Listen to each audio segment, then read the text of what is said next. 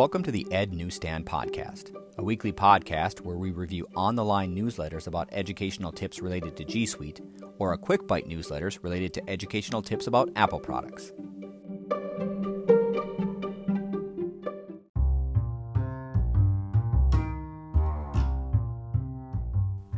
This week we will look at our on-the-line newsletter and review another important feature in Chrome.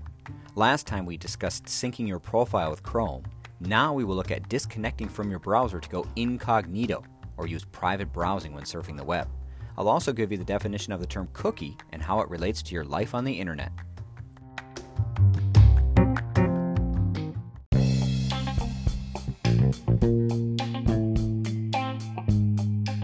To start, let's look at the definition of the term cookie as it relates to your internet searches. Based on the definition from Wikipedia, the term cookie was first coined by web browser programmer Lou Montulli. It was derived from the term magic cookie, which is a packet of data a program receives and sends back unchanged, and it's used by Unix programmers. Now, a cookie is a simple file, not a program, with a little bit of data stored on your computer by a website that's related to your activity on that specific site. When your browser loads a page with elements from a company's servers, the information from your activities on that site are stored in your browser's cache and used the next time you visit the website. Now, under normal circumstances, a cookie doesn't contain malware or anything that can damage your computer or your identity. Now, there are different types of cookies to keep track of different activities. One of them is the session cookie, and those are used only when a person is actively navigating a website. Once you leave the site, the session cookie disappears. There are tracking cookies that may be used to create long-term records of multiple visits to the same site. And finally, authentication cookies track whether a user is logged in, and if so, under what name. If you're worried about cookies, you can delete them. However, your web browsing will be a little choppy for a while until the cookies repopulate. When you use private browsing and go incognito, those cookies are not tied to your regular browsing. Those cookies go into a temporary internet folder and are only used during that browsing session, which means your searches in that private browser will not influence the rest of your search history.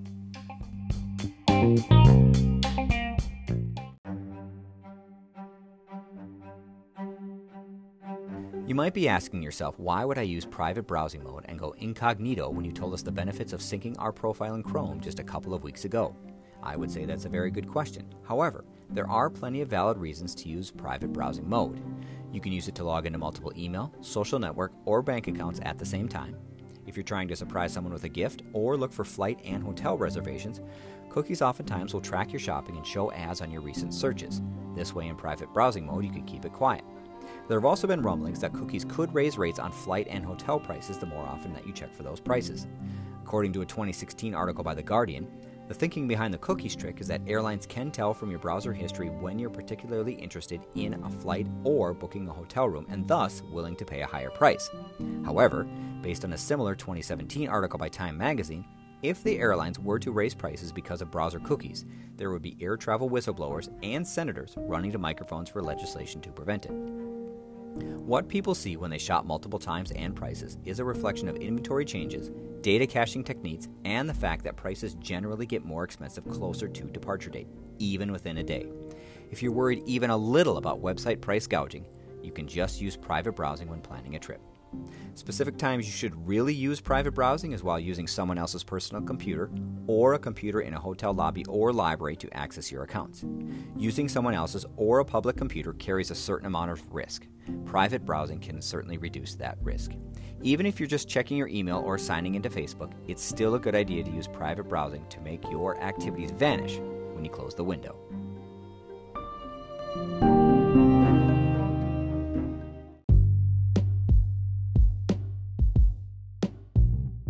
To get started using incognito mode in your Chrome browser, simply click the snowman, which you can find as 3 circles on top of one another in the right corner of your browser. Another way to access is to right-click on the Chrome icon, which you can find in your taskbar if you've moved it there. That will bring up your previously visited sites, a new window option, and the option to open a new incognito window. Once you open a new incognito window, you'll be greeted to an almost black background and a man who looks like a spy in a gray circle. There will also be information on the tab about how incognito mode works. The tab says when you use incognito mode, other people who use this device won't see your activity. However, downloads and bookmarks will be saved. Also, Chrome won't save your browsing history, cookies, and site data, or information entered into forms.